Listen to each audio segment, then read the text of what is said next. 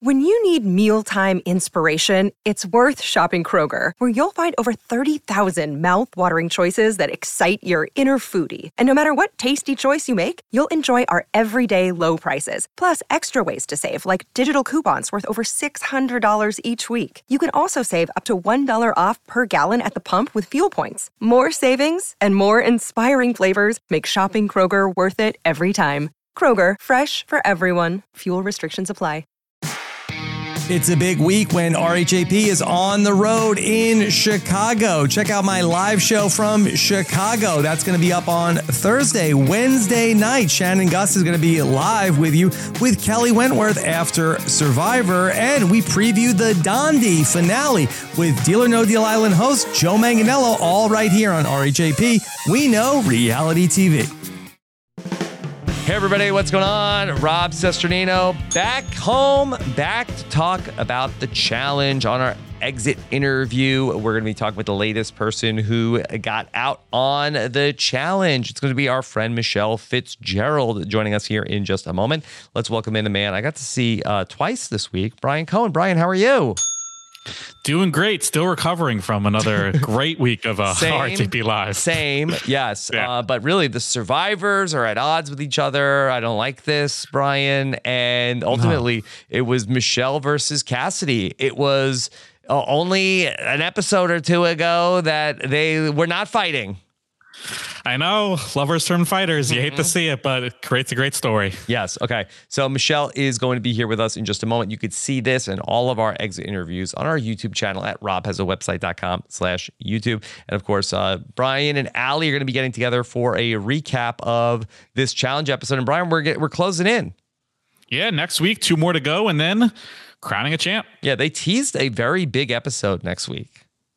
Yeah, they usually do a pretty big last daily and big last elimination. Seems like a hall brawl potentially type thing. So excited for it. Yeah, I haven't seen the hall brawl yet this season, but okay, well, that's next week's episode. We've got Michelle on the line. Let's go ahead and bring her in. Hey, Michelle, what's going on? Rob and Brian for RHAP. Michelle, you came so close to making it to the final here. How are you doing to go out this late in the game?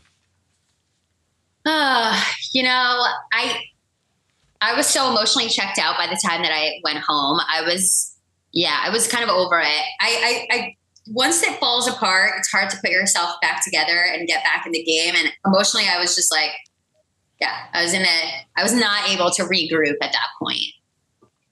So obviously, you make the big decision last week, kind of turning on the Desi and Michaela crew, and then Desi comes into power this week. Did you think there was any chance they would still take the shot at Tori, given how close you were to the final, how much of a threat she was? Was there any pitch you could made to kind of get yourself off the hook there and really direct it back to Tori? No, and I didn't even try, to be honest with you. As soon as I saw Chris and Desi won, I was like, I'm not even going to make a pitch to make it anybody other than myself. I dug my grave and I'm going to lie in it sort of situation. At that point, like, I knew it was going to go down the way it went down. It was no point fighting it. Mm-hmm. Michelle, what's going on with all this drama with the survivors? Do I need to have like a family meeting with all of our survivors and get everybody back on the same page? Well, that's what I was trying to do this season.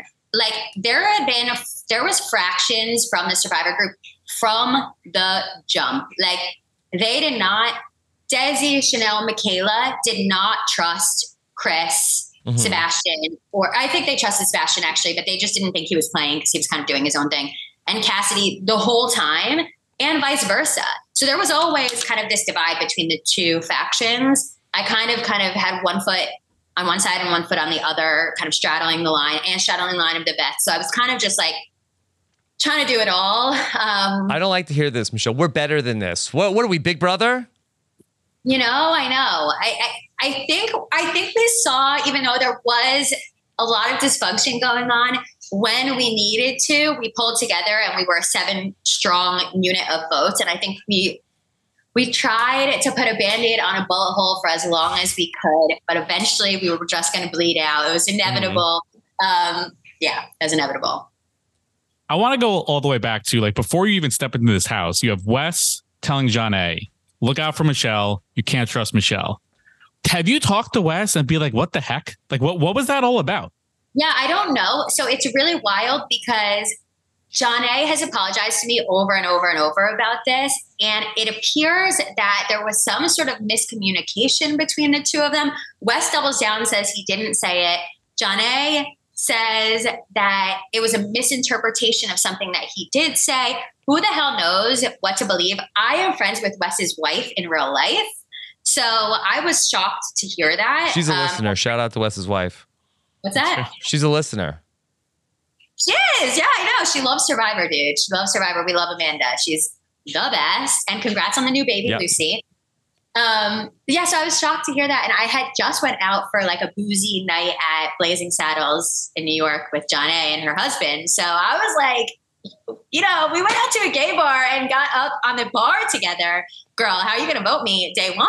So, yeah, it was a bit confusing, but I got my lick back.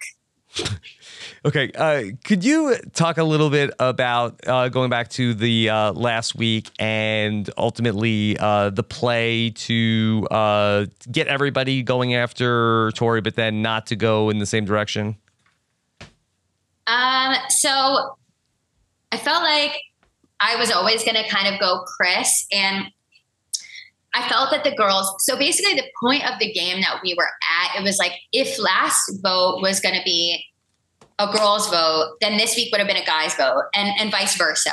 So that's why it was such a pivotal decision to make it a girl's day or a guy's day, because whatever decision was made this day is going to affect the next. So like I was also had the boys in my ear very loudly being like, it needs to be a guy's day. And if you make it a guy's day now, all of us, with the exception of Chris or Tyler, whoever was going to come back from that, we're going to protect you. And Tori and Cassidy were on the same boat. So like hedging my bets, it felt like that was definitely the more logical way to go. If any Josh, Bessie, Bananas, any of those guys had won this daily, I would have been fine. It just so happens that the two people who I betrayed ultimately were the two people who won. Probably not the best, but poetic karma.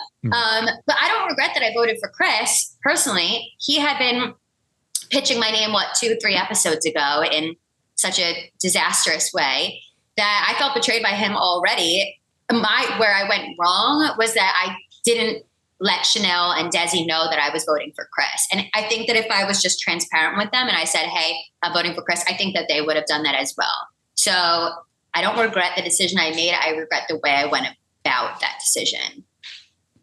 You were pretty open again, trying to, one of the things you wanted to accomplish this season was kind of reproving yourself after your Survivor when people still not giving you the credit that you like aptly deserved. And that's something similar we saw with Chris coming into the season as well. Him talking about like, people don't think he deserved, quote unquote, his win. Is that something you guys talked about in the house? Like how you kind of overcome that, how you deal with like the fan perception of you after your wins? Is that something you were able to connect on at all?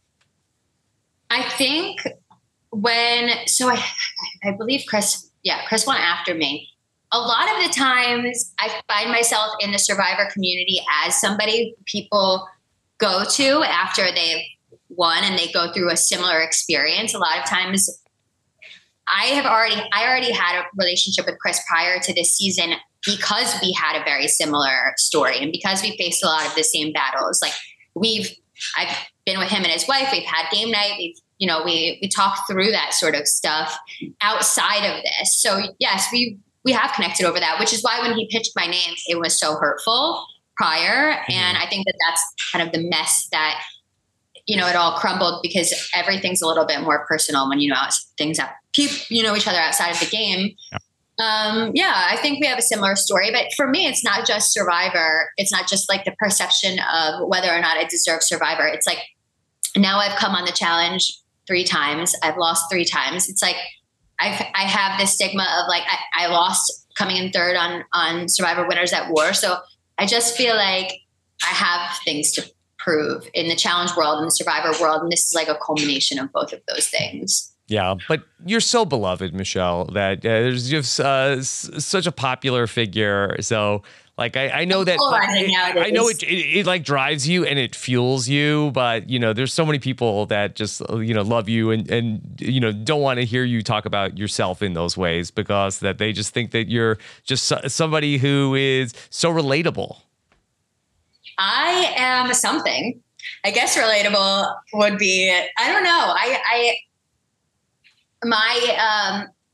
The thing that like makes me relatable is the thing that also, it's like the good about me is what makes the difficult things about. I don't know. I don't know. My Achilles heel. Yeah. So you, Josh, and Fessy were all kind of in this weird limbo, I guess, of like you were obviously started CBS people, but you've also established yourself as challenge people. Did that really bring you all together to really work closely together? Because you kind of both had those like, different pots that you could work on, but also bond you three specifically together? To be honest with you, I think that it was probably not until this episode that you hear Fessy say like, Josh is my number one guy, Michelle's my number one girl.